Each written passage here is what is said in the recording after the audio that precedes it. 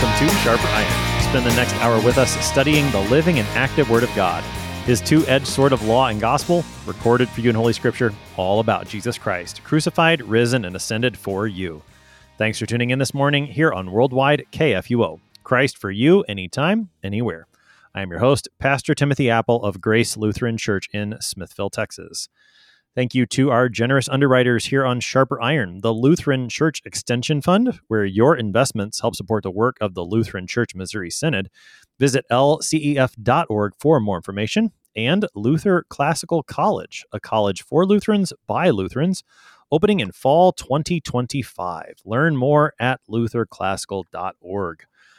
On this Monday, August 22nd, we are studying Deuteronomy chapter 11, verses 1 to 32. Moses urges the people to love the Lord and to keep his commandments in the promised land, the place where the Lord intends to bless his people richly. To help us sharpen our faith in Christ as we study God's Word today, we have with us returning guest, Pastor Andy Wright. Pastor Wright serves at St. John Lutheran Church in Keystone, Iowa. Pastor Wright, welcome back to Sharper Iron. Great to be back with you here on this day.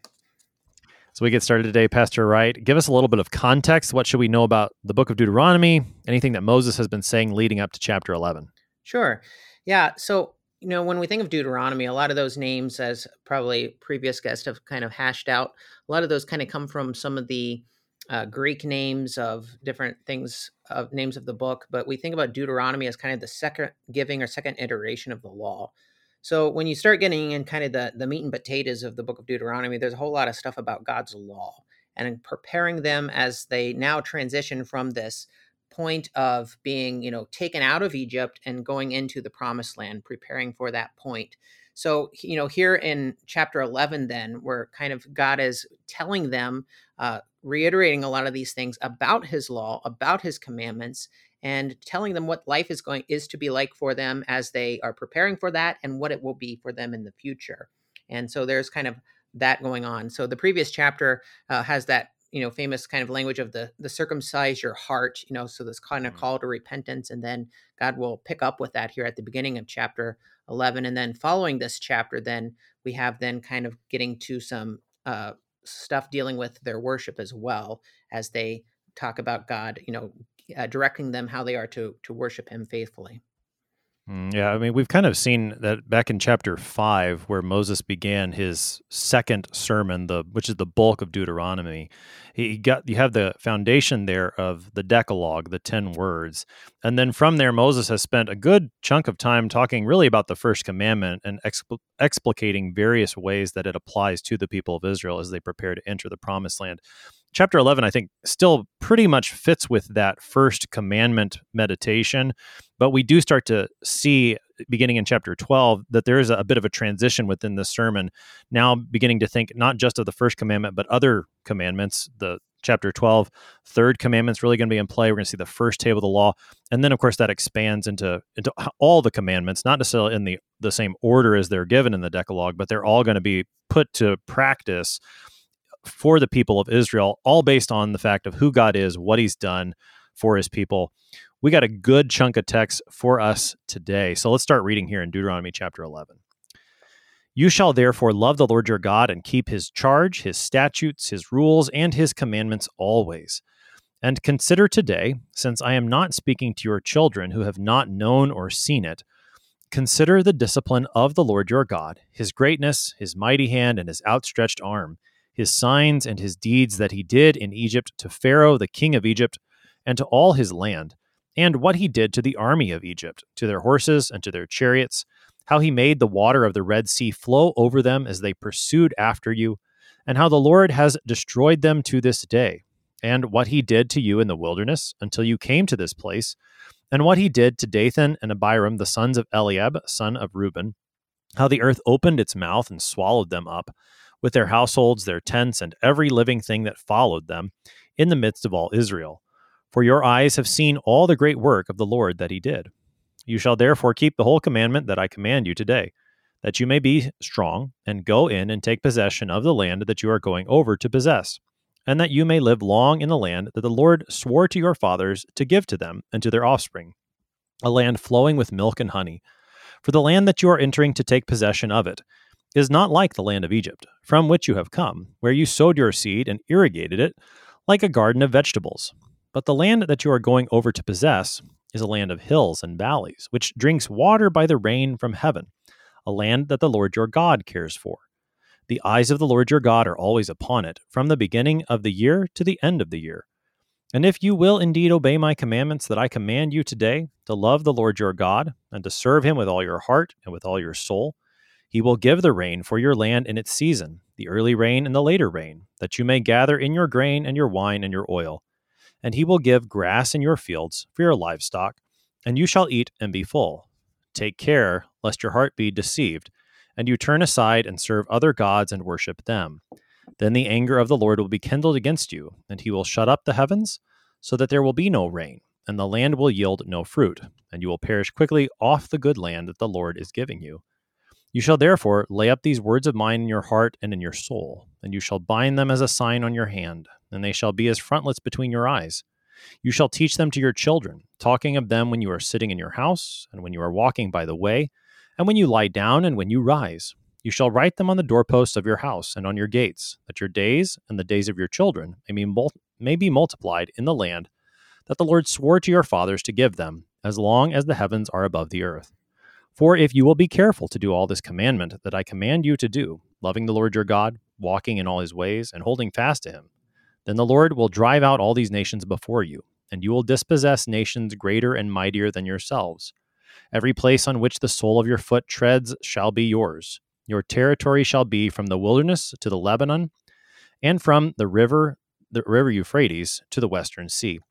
No one shall be able to stand against you. The Lord your God will lay the fear of you and the dread of you on all the land that you tread, as he promised you. See, I am setting before you today a blessing and a curse. The blessing, if you obey the commandments of the Lord your God, which I command you today, and the curse, if you do not obey the commandments of the Lord your God, but turn aside from the way that I am commanding you today, to go after other gods that you have not known. And when the Lord your God brings you into the land that you are entering to take possession of it, you shall set the blessing on Mount Gerizim and the curse on Mount Ebal. Are they not beyond the Jordan, west of the road, toward the going down of the sun, in the land of the Canaanites who live in the Arabah, opposite Gilgal, beside the oak of Moreh? For you are to cross over the Jordan to go in to take possession of the land that the Lord your God is giving you. And when you possess it and live in it, you shall be careful to do all the statutes and the rules that I am setting before you today. Our text for today, that's Deuteronomy chapter 11, verses 1 to 32. So, Pastor Wright, the first 7 verses seem to go together. It's almost one long sentence where the Lord, or two long sentences, I should say. The second one is pretty long, where the Lord is giving his people, here's what you are to do, why you are to do it. Take us into those first 7 verses of this chapter. Absolutely. Yeah, there's a lot of stuff there. And it's interesting, kind of, even just the language that gets used here, that Moses records for us, God's word. Notice kind of too how it all starts off, you shall love the Lord your God. And I think that's an important thing for us to think about. There's a lot of stuff in this chapter that kind of maybe we start to squirm a little bit. And, it almost, if we don't understand things rightly, we can kind of get into like, wait a minute, is this a works righteousness or what's the case may be? But I mean, first and foremost, these are God's people he's talking to here, right? These are not some, foreign people. These are, for lack of a word, these are Christians, right? I mean, Christians in the Old Testament, the Jewish people. And so when he commands them to love the Lord your God and to keep his charge, his statutes, his rules, and his commandments always, kind of that first sentence, which kind of really everything kind of unpacks from that and comes back to that at the end of this chapter, that's a command and an admonition and instruction to his people who have been marked as his own, And anytime we talk about a discussion of the law or this idea of obeying, that's good for us to know. We love because he first loved us. So this is flowing from that, their relationship to him as his people, who are under his covenant. So I think that's an important factor for us to remember. But there's that loving God. And so then he kind of then lays out, what does this love of God look like in their lives as they are these people who God has been taking them, out of Egypt, leading them through the wilderness, through all of the things that is entailed. And now, as they're looking forward into this promised land? Well, first, he says, keep his charge, his statutes, his rules, and his commandments always. And we could probably spend the whole hour just looking at those different words that get used there, Yeah. each one of those things. I mean, but kind of just highlight some of those things. Like we think about like his charge, the word that's used there is kind of like a guard or watch or something that you would, kind of even like treasure, that kind of stuff, something that you've been given, he gives you to watch over, right? His statutes, things we think about, that term gets used often, like something prescribed, as well, or even sometimes ordinances. Rules can also even be translated maybe even as judgments here, I think. That kind of that word in Hebrew, my Hebrew is pretty rusty, but I think that's the word also for judgment. So you can correct me if I'm wrong for that. And then his commandments. So, but when we put all of that together, I think we can kind of safely say, this is kind of like what we use, just his whole word, just keep these things, what he's given you, what he's handed down, what he's entrusted you with, his commandments, all of that, keep those things, honor those things, and love God. And so then that's kind of like what he, lays before them. And then and next, then he then tells them, okay, guys, now that I've given you this commandment, I want you to think about something. He says, consider today, right? Since I'm not speaking to your children who have not known it or seen it, consider the discipline of the Lord your God. The upcoming, we're on the 1-year lectionary here at St. John and Keystone. And as we're recording this, so it'll be after the fact when this is, when the viewers are listening to it. But the epistle reading for this coming Sunday is from 1 Corinthians chapter 10. That when we think about the talking about temptation and learning from what has gone before us, and these things are written, right? And be warned lest you too, if you think you're something, lest you fall. And for God to tell them, like, listen, guys, consider the discipline of God. Consider what's happened. Consider what God and the purpose and all of that too, as you're thinking about loving him and doing as he commands. And, that idea of discipline and the discipline of God serving a purpose really kind of, I think, shines forth in this as well, laying out who God is and why he does that. And even that there's mercy in that too, that God, even in that discipline, he, a smoldering wick, he will not quench, right? He even tempers some of that too. Look at what I did. Look at all these crazy things. Yeah. I mean, even swallowing people up into the earth, but yet what? I still have been merciful to you, Yeah. I mean, that's quite something when you kind of think about all this. And as he begins that chapter, kind of with laying all of that out and just kind of God's very character and who we are in relation to that. I think the use of the word discipline there in verse 2 is pretty important. The ESV has a note there that the Hebrew word could also be translated instruction. And in a commentary I read from Professor Harstad, he notes that in the Septuagint, the Greek translation of the Old Testament, this word is translated with the Greek word that we get pedagogy from. So that and I think that's a striking way of thinking about the Lord's discipline, that it's not, sometimes I think we hear the word discipline and we think punishment or consequences. Rather, the way that Moses portrays it here and the way that he explains it is actually the Lord was teaching you things through all these things, which is what a wonderful way to think about then all the things that he lists. And I think that's how they fit together then, because there are acts that are clearly acts of salvation for God's people, judgment for his enemies. But then, as you said, when you've got the earth opening up to swallow these sons of Reuben, like, wait, where's the instruction there? I mean, I think that's what the wonderful thing about this section is, to see how discipline is also instruction. Yeah, that's a great point. And even too, I think we can kind of, using scripture to interpret scripture too, you think about even that idea of pedagogy and teaching and instruction, but with discipline as well, like thinking about like Hebrews 12 comes to mind, right? That it's even a mark of sonship, so that they're God's people, and that's why he disciplines them. It's, if they weren't his people, they would stand under his wrath and judgment.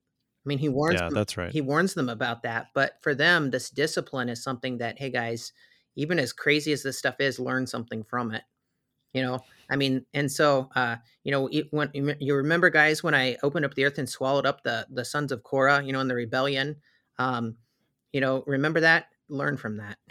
Learn from Yeah, that, that's right. and but yeah, that's a great point, that idea of instruction included with that. But I mean, it gets to kind of even the very nature too of God's law that we'll see in this as well, and like how they are to kind of keep it, and at the forefront of their lives, that God's law actually teaches them things, and it serves a purpose in that regard as well.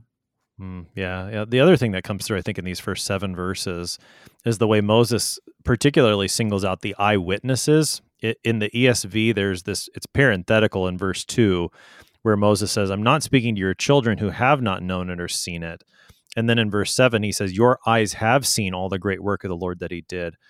The way that he invites them to consider, look, this wasn't sort of done off in a corner or somewhere where nobody heard about it. You actually were a part of this. You saw the Lord do these things. Don't forget it. And of course, that's a huge theme in the book of Deuteronomy elsewhere. Remember these things. Don't forget them. And here Moses particularly says, you saw them. I mean, how much greater then is the effect, because you are the eyewitness of these things. Right. Yeah. Yeah, that's a good point with that. And which is an interesting thing too, as you think about then kind of the greater context. Here's Moses then, who saw even the Yeah. backside of God, and he's called to remember these things. He's seen these things, but yet he did not. He got a glimpse of the promised land, but he didn't enter into it. You know, Mm. but the Lord was still faithful in all of that as well. It's just when you kind of look at that whole big picture, you see just man's sin, but yet God's forgiveness and His faithfulness, even despite the best efforts of man, at the contrary at times. Yeah, yeah. As Moses moves then into verses 8 and following, again we have a reiteration, keeping the commandment. And now, again, as we've seen in Deuteronomy already, and we'll continue to see, Moses begins to attach promises to what God commands. You keep God's commands, good things are going to happen to you. What do we see in verses 8 and following?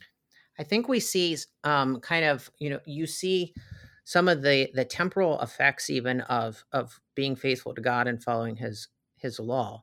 Um, this is where I think sometimes we get a little uneasy, like, do this and good things will happen, right? I mean, it's not a prosperity gospel, but Right. at the same token, I mean, there's something to be said that, when I take especially adult confirmands through the small catechism, and we're going through like the fourth commandment, for instance, and the promise, that honor your father and your mother, that it may go well with you in the land the Lord your God is giving to you. When parents are honored by their children, their life at home is better, right? Yes, that's I right. mean, both of us are fathers. When your kids actually listen to you, it's a lot more Yes, pleasant at home. you know? for everyone. Yeah. Yeah, for parents and children. Exactly. It's more pleasant for them. It's more pleasant for the parents. It's more pleasant as a husband and wife, because you're not on edge because your kids are, doing stuff, those things like that. But I think that's an important thing for us to think about, that God's law has promises attached to it. There's even the promise of do this and you will live, right? Hmm. Now, insofar as we're sinners, that will always accuse us. And unless we try to go, okay, so do this and then I will have eternal life. Well, you can't, right? You stand Yeah. condemned under that very thing, because even when God attaches that promise to His law, we still in our sin are incapable of achieving it. But it doesn't take away the fact that God actually says, hey, do this and good things will happen, right? Hmm.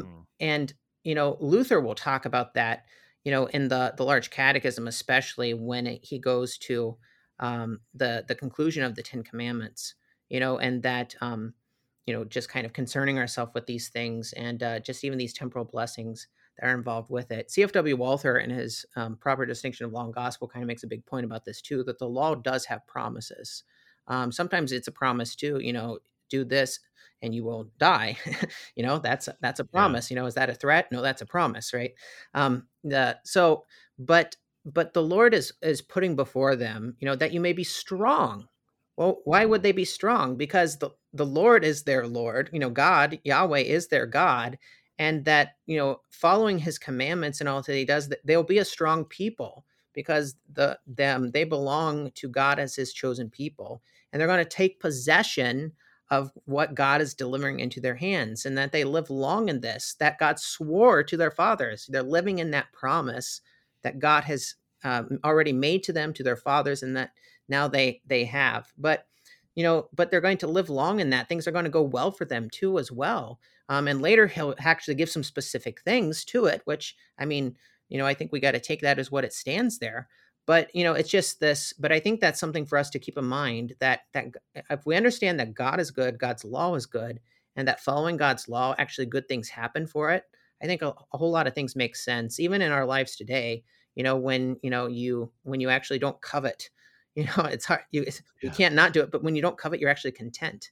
Or when you Hmm. when you help your neighbor in his physical need, it's good for him, it's good for you. Or any of the commandments, we can go through that, right? I mean, that's the positive aspect of God's law. Yeah, and that the positive aspect of God's law is so important for us. That's one of the things I've always appreciated about the explanations that Luther gives in the Small Catechism, is the way that they both say this is what you should not do because you fear and love God, but here's what you should do because you fear and love God, and the goodness that's there. One of the things that I try to bring out when I teach the Ten Commandments is that positive gift that God gives to us. And so he protects it with the commandments so that we would receive that gift in all of its goodness from him. So in the fifth commandment, God gives us life and he protects it. In the sixth commandment, he gives us marriage and he protects it. And when we live in that gift of God, things do tend to go better for us. I mean, and in that way, a lot of the book of Deuteronomy can sound very similar to the book of Proverbs, which gives that earthly wisdom that is there in the commandments about when you live in the way that God has designed this world to work, things tend to go better for you. As you said, it's not a matter of the quote prosperity gospel, which takes that in an entirely wrong direction. The way that I like to think about it, an example I've sometimes used is similar to like a vinyl record, how when the needle is in the groove, the music sounds good. But then when there's all these scratches on the record, it kind of jumps around and the music doesn't sound as good. Generally speaking, when our lives are in the groove of God's law, the music of life tends to sound pretty good. But when we're not in that groove, when we're rebelling against the way God has designed it to play, then the music doesn't sound as good. Sure. Yeah, absolutely. And then kind of going back to too, then that discipline of God, that goes back to that Mm, point of why that's good then too. yeah. Right? I mean, Yeah. then when we get off the groove, sometimes we need smacked a bit to say, get back in that groove, and it That's right. and we don't realize it. Or like, going back to the parent image, sometimes when you tell your kids to knock that off, right? You're going to hurt somebody, you're going to hurt yourself. That's the thing that goes better in the house then, That's right. but yeah, I absolutely, I think that's a good image.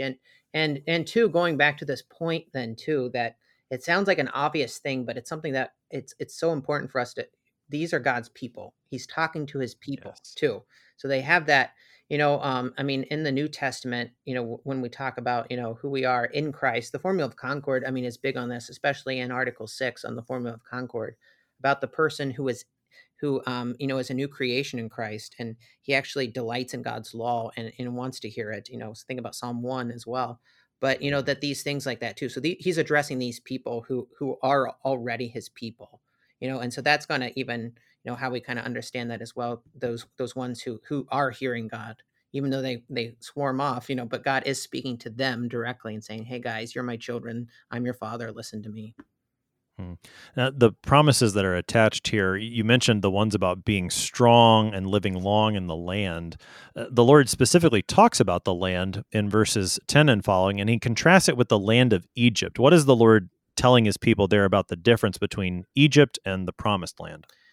Yeah, he's telling them, that in verse 10, that he refers to kind of the Lutheran Study Bible has a helpful note just on this, that Egypt depended heavily on irrigation from the Nile River, so the people would have to be well trained in irrigation methods. So since you had to kind of take care of that land in the sense of you had to do certain things. Irrigation is something that you have to intentionally, get water to places, right?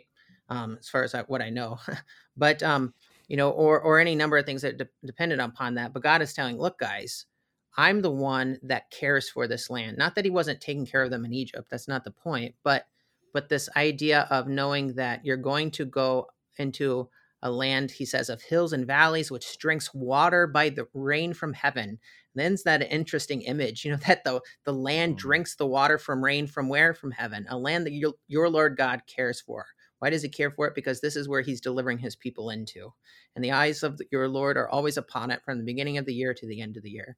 So he's saying, guys, you had to, and you were specifically too, who were they? They were slaves in that land that they were living. So most of them probably had to do a lot of work for tending the land, and they will have to tend the land that they're going to. But there's this element in this too, like, hey, I'm taking you as a free people, as a new people into this, and this land, it drinks water by the rain from heaven.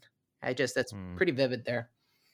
Yeah, it really is. And I think, maybe part of the contrast with Egypt too, in terms of the way that crops would have grown there, is with Egypt particularly, it would have very much depended upon the flood stage of the Nile. So when the Nile floods and then it leaves all the silt, Sure. the farming there is very much related to that. Where, and as you said, and I think we see this elsewhere in the book of Deuteronomy, that was the Lord's direction there too, though maybe not quite as obvious, and certainly not obvious to the Egyptian pagan idolatry. But I think the point here then, in comparison to that, is you're going to get the rain not from below but from above. And what beautiful imagery Moses does use there, as you said, that the land is going to drink the water from heaven. It's going to receive, you're going to receive what this land produces, not just because it's such a plenteous land, as we've already heard, but again, because the Lord is the one taking care of it. So trust him. And that sounds like both a guarding against returning to any kind of idolatry of Egypt, also guarding against the idolatry of the land that was there, in Canaan, and the way those pagan idolatries worked about trying to make the land fertile by appeasing the gods. So trust the Lord. He's going to provide the rain. So that's a good place to take our break. You're listening to Sharper Iron here on KFUO. We're talking Deuteronomy 11 with Pastor Andy Wright. We'll be right back. Please stick around.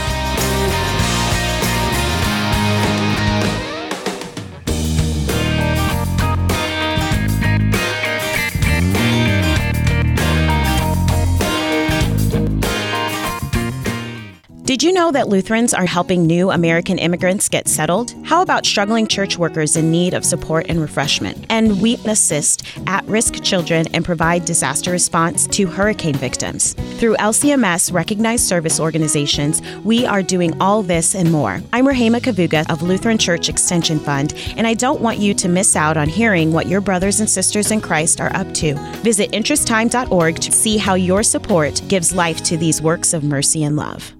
What do you think of when you hear the word college? Expensive? Liberal? Woke? Imagine a college that is affordable, a college that is unapologetically conservative and Lutheran, a college that won't take a dime of federal funding, a college that teaches the best of our Western heritage, a college where students grow in the Christian faith instead of leaving it behind. This is Luther Classical College, a college by Lutherans and for Lutherans. Visit our website, lutherclassical.org, subscribe, become a patron, and join the thousands who are making Luther Classical College a reality. Welcome back to Sharper Iron. It is Monday, August 22nd. We're studying Deuteronomy chapter 11, verses 1 to 32 with Pastor Andy Wright. He serves at St. John Lutheran Church in Keystone, Iowa. Pastor Wright, prior to the break, we left off in about verse 13, where the Lord is talking about the rain that does come down upon the promised land. He makes the promised land drink the rain from heaven. And the promises keep coming when it comes to agriculture, the rain. Take us into verses 13 to 15. Sure. I'll just kind of what God says there. And if you will indeed obey my commandments that I command you today, to love the Lord your God and to serve him with all your heart and with all your soul, he will give the rain for your land in its season, the early rain and the later rain, that you may gather in your grain and your wine and your oil. And he will give grass in your fields for your livestock, and you shall eat and be full. So here then, as kind of we left off about talking about God's provision and God's care for this land, it's interesting, if you will indeed obey my commandments, there is this attachment of faithfulness, but yet, God does, he's reminding them to go back to remember, kind of as he's set before them already, the works that he's done and the care and what he set apart for them to do. And this preservation of not only the earth and the land that they'll be working, but also then, with livestock and things like that, be faithful to God, and be faithful to God because He's going to give you these things. And remember who you are, where you came from, who God is, and where you fit into this. And that's why then 16 then kind of picks up, with this: take care lest your hearts be deceived, excuse me, and you turn aside and serve other gods and worship them. So, he's saying, okay, guys, here, these things I'm going to give you, these things you have, you need to be faithful. You need to be faithful, and don't worry, don't be anxious, but I will provide for you. I will provide for the land. I will provide for, all of this stuff that you will need, and I will take care of you. Yeah. And again, as you said, you have the promise that's there for the faithfulness, and then also the promise or the warning that's there for the unfaithfulness. And we see Moses going back and forth between those two in the book of Deuteronomy. It's no different here in verses 16 and 17. After he said, here's the promise for living in the groove of the Lord's law, which is really good for you. What happens when you go outside the Lord's law? Well, it's really bad for you. And the sign of that is that there's not going to be any rain. Mm-hmm. Yeah. And I mean, and it comes back to that thing in Deuteronomy too, that you brought up at the beginning, with going back to the first commandment. I mean, anytime we talk about even things like, sometimes you hear the phrase like first article gifts, or, just talk about God's care and creation and all of this kind of stuff like that. We always have to keep in perspective the very nature of who God is as our Father, and what He has done and what He continues to do, and to lose sight of that and to start going off on any number of different things, like you mentioned Egypt, with the different gods, and that was what they thought gave them, rain, or the Nile, or those things like that. But to remember, that what happens when you turn aside and serve other gods, right? That's not who your God is. That's not the God who gave you these things. My wife and I had dentist appointments this morning, and we had our teeth cleaned. And our dentist is a really great guy, and he always likes asking me theological questions, which is great. But then I think the other patients get a little annoyed, because then he's spending 20 minutes longer with me, because when you're at the dentist office, when you're talking, they're not working on you. That's right. But we were talking about different things today, and we were talking about vocation and all kinds of stuff. But somehow it got brought up with the golden calf, where you think about attributing something to God that He has not given to Himself, like calling having a feast for Yahweh, with the golden calf. Well, don't put God's name on that. Or when you go into this land, don't be deceived. Don't turn aside and serve these other gods and worship them.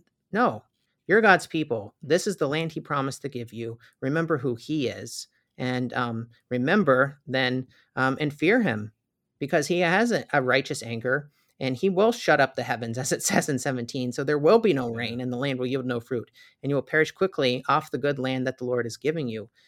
So don't forget the fact that, hey, you remember this rain that you guys are enjoying, and these crops that you have, who's giving that to you? God. You know what He could easily do? Close those things up, and you won't have it, Yeah. And there's quite a contrast with that. It brings to mind, like you think of the conclusion of the 10 Commandments, and later it does that too as well. But, that we fear God, that we understand, just as good things happen when you follow God's law, bad things happen when you don't. It's not to say everything is, well, X happened because, or Y happened because I did X. Well, you can't always say that, at least for us. Now here, I think there is an element of, you want to turn these other gods, then don't be surprised when the rain stops, right? He just flat out says that. So there are times when, God says those things, or, we have other instances in the scriptures as well. But, but there's, just, hey guys, this is your warning, don't be deceived. That's right. Yeah. And we do see examples of the Lord doing precisely what He mentions here in Deuteronomy 11 concerning the rain. Perhaps the most memorable one is in 1 Kings with the prophet Elijah, where it doesn't rain for 3.5 years because of their Baal worship. Yeah. And of course, that leads to that climactic scene with Elijah and the prophets of Baal. The Lord is true to the word that He spoke here. So both the promise and the warning, both are necessary for Israel to hear. as Moses continues into verse 18, we hear echoes of a text we heard previously in the book of Deuteronomy chapter 6, after the very famous verse of the Shema, "Hear, O Israel, the Lord our God, the Lord is one." We have words very similar about the teaching to the children. Here, I think it makes perfect sense, particularly in the context where Moses has singled out the eyewitnesses of what the Lord has done. Well, make sure your kids know about what the Lord has done too, as kind of the force of what we see here. What are some of the highlights as Moses repeats some of the things he's said already in Deuteronomy? Sure. Yeah. I like how he starts this off, where he kind of, he roots it in where it's to be. In verse 18, he says, "Lay up these words of mine in your heart and in your soul." You lay them up, it's like that famous collect for the word that we inwardly digest. Those words of God that we take to heart, these things, and we use that phrase sometimes, and it's good to use it. But what does it mean to take something to heart or lay these up in your heart? It means that you actually trust, treasure, keep, and believe, and you want to hand these things on to other people too. And so that's kind of the point. Your very daily existence is to be concerned with the things of God. And when you bind them, as a sign in your hand, or they frontlets between your eyes, we can get, there's a whole kind of deal with what that is. And nowadays, with some of the Jewish people who do even still some of those things. But, with echoing with Deuteronomy 6, some of those highlights of teach them to your children, talking of them when you are sitting in your house, when you're walking by the way, and when you lie down and when you rise. If somebody were to ask me, what's one of the things that you really enjoy to hear, as a pastor, it's when I have kids or even parents tell me that they've been talking about what they heard in the sermon or what they learned in Sunday school at home.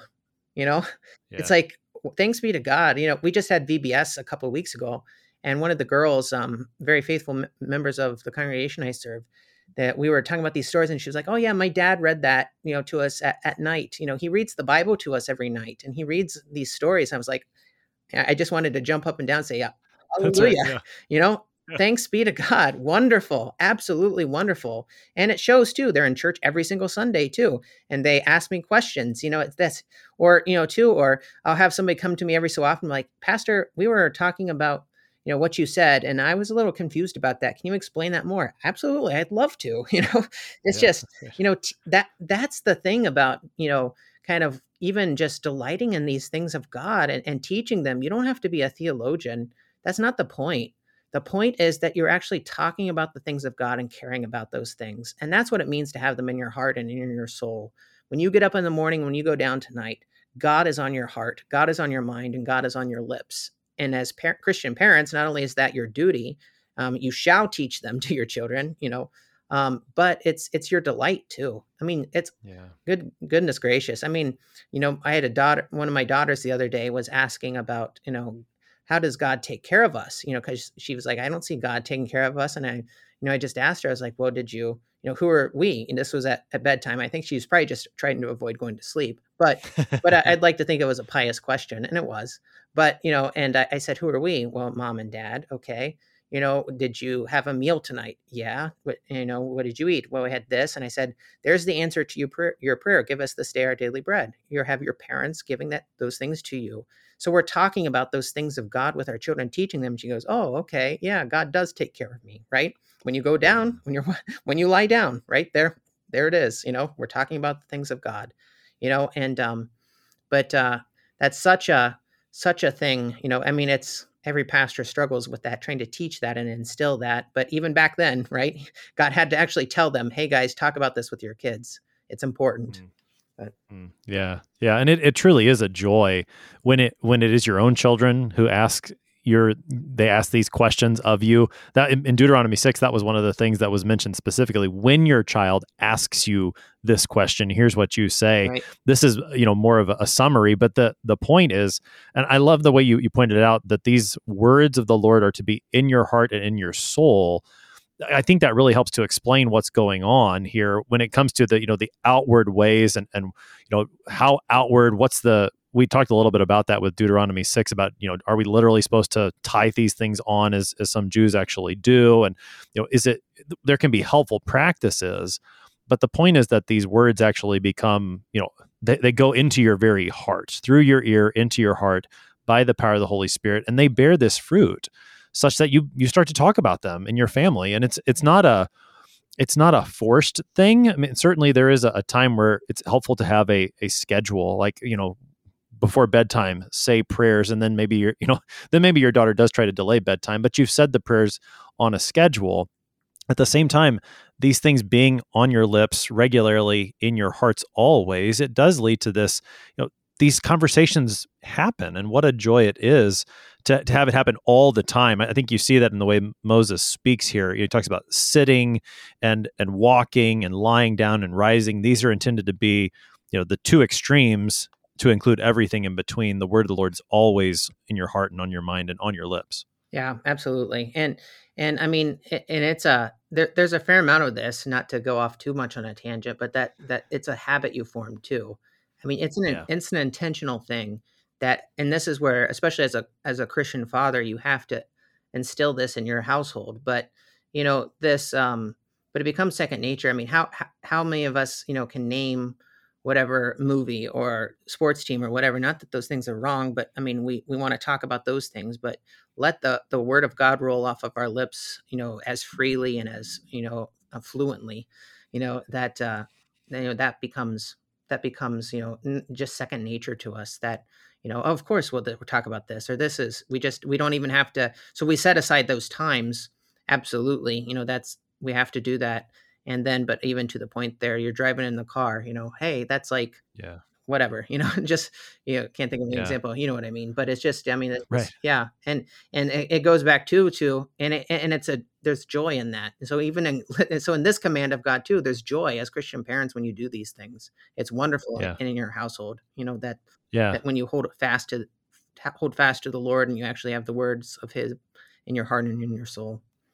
Yeah, well, and I think that connects to what you started us with, that this is loving the Lord your God, the one who's done all these things for you. And to keep us moving in the text, that is what Moses brings up again in verse 22, doing the commandment, loving the Lord your God. There it is again. This is not a slave driver forcing someone to do something, but this is a father giving to his children. And what's the response? It is love for God in return. Yeah. Yep. Absolutely. Yeah. It, and that's something, that word loving God means something. And it's not just an empty term too, that we just love God in a generic sense. No, we love God who actually loves us, and, who knows our name, and He's our God, loving the Lord, your God. He's your God. And walking in His ways is walking as a child who has been adopted in the waters of holy baptism as a beloved child of God. Talk about then another promise that gets attached to this. If you'll do the commandment, loving the Lord your God, walking in His ways. In verse 23 and following, what does the Lord say about then driving out the nations and leading them into the promised land? Yeah, He says, and dispossess nations greater and mightier than you, and every place on which the sole of your feet treads shall be yours.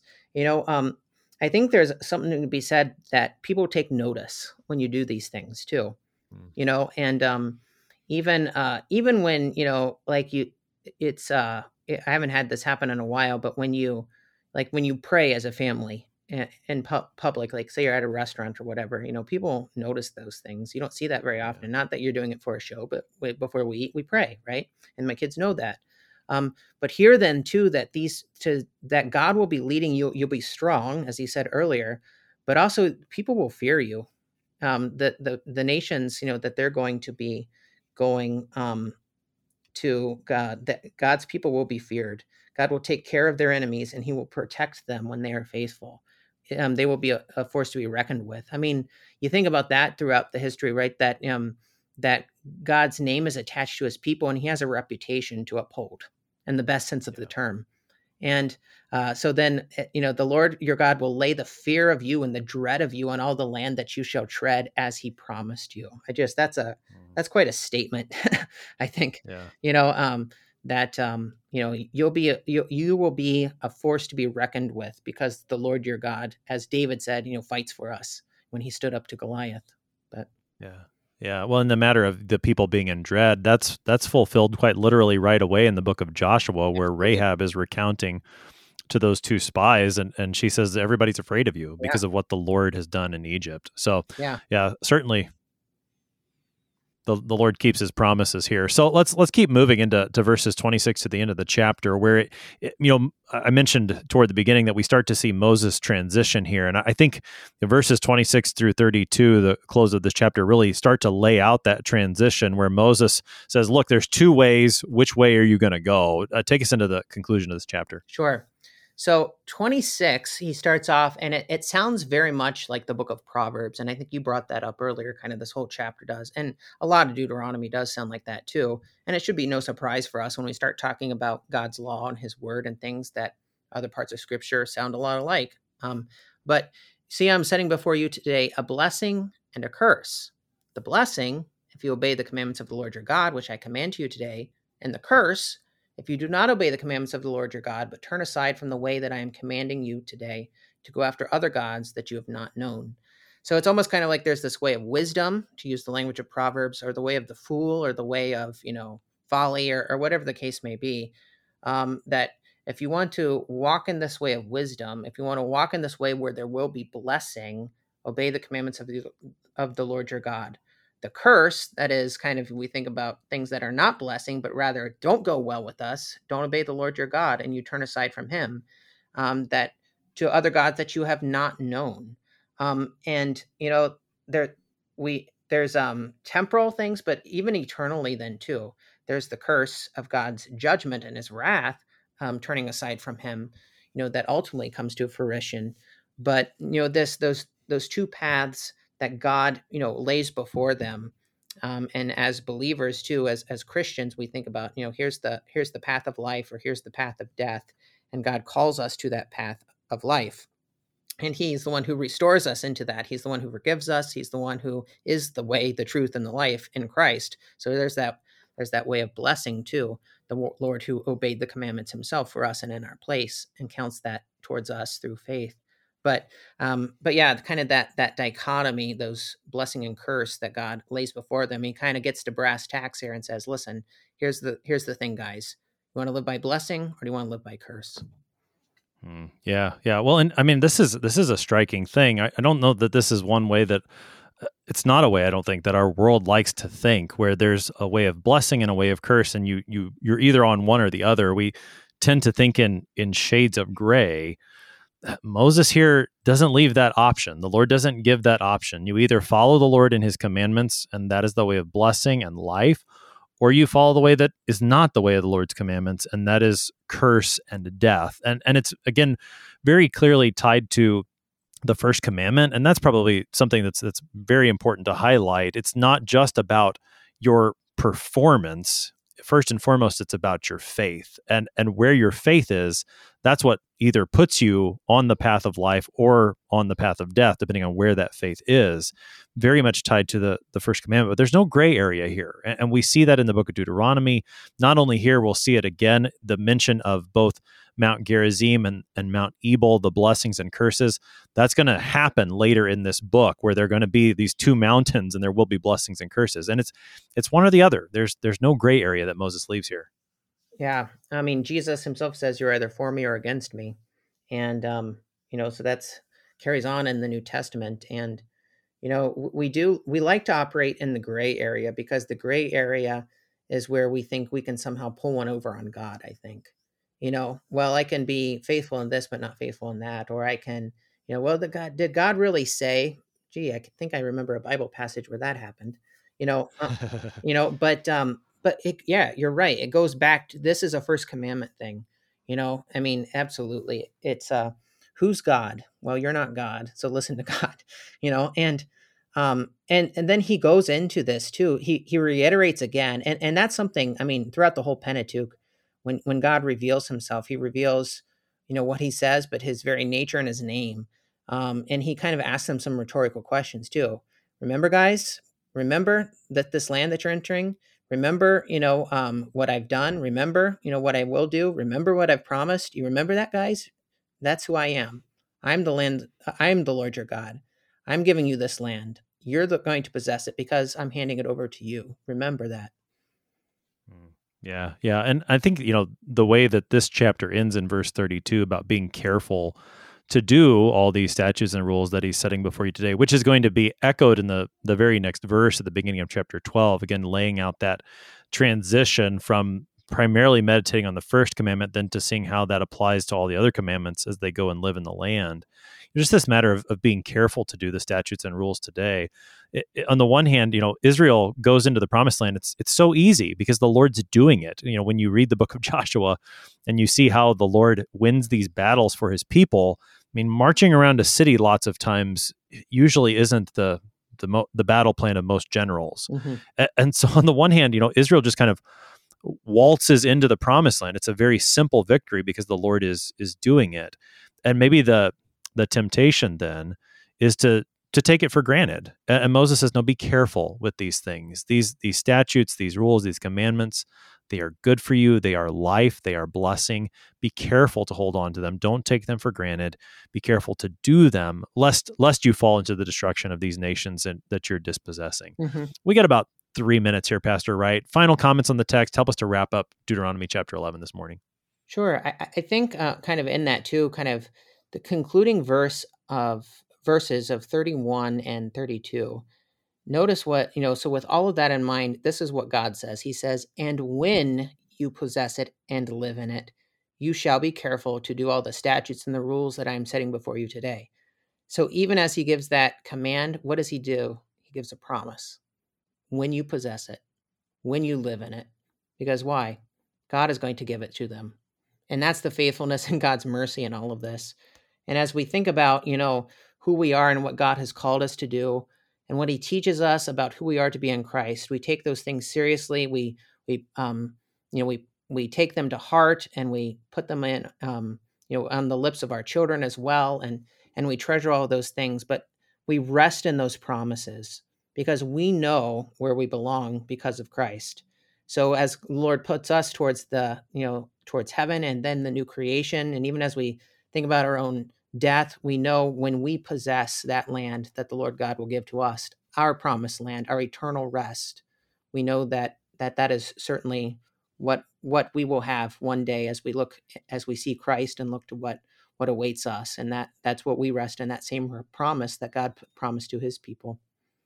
Yeah, all of this talk of the land, dwelling in the land, the rest that will be there, which we again see in this text and going forward, all of this should point us forward to that rest that we do have in Christ, the true Sabbath rest that is ours in the Savior, who has fulfilled this law perfectly where we have not, who has clothed us with his righteousness so that we might belong to the Lord, that he would be, in fact, our God, the one who loves us. And then in faith in Christ, we love him in return.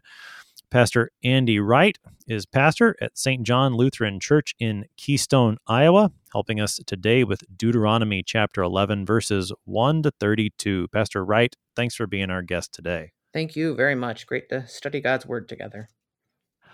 The Lord brought his people into the promised land as he promised because he loves them. As he reiterates over and over again, his way is the way of life. He sets his people on that way because he loves them. God grant us to follow in his law, the way that he sets before us, the way of life, following our Savior Jesus Christ, who has kept the law perfectly in our place to give us salvation in our God. I am your host here on Sharper Iron, Pastor Timothy Apple of Grace Lutheran Church in Smithville, Texas. If you have any questions about Deuteronomy, send an email to kfuo@kfuo.org. We always love to hear from you. Thanks for spending the morning with us. Talk to you again tomorrow.